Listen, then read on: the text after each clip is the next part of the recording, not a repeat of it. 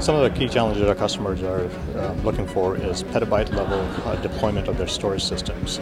We're offering systems designed to implement storage at large scales at a very low cost and low power. So Newisys has been deploying systems in the storage world for some time, all the way from cold storage up to high performance and high availability. We're looking to take advantage of the C2000 chip to implement in that space. It allows us to implement our current systems at a much less power while maintaining the same performance levels that we have been able to achieve with the other implementations. We've been able to deploy the systems at a much more cost-effective manner while meeting the customer demands that's been globally driven by Intel and our customers.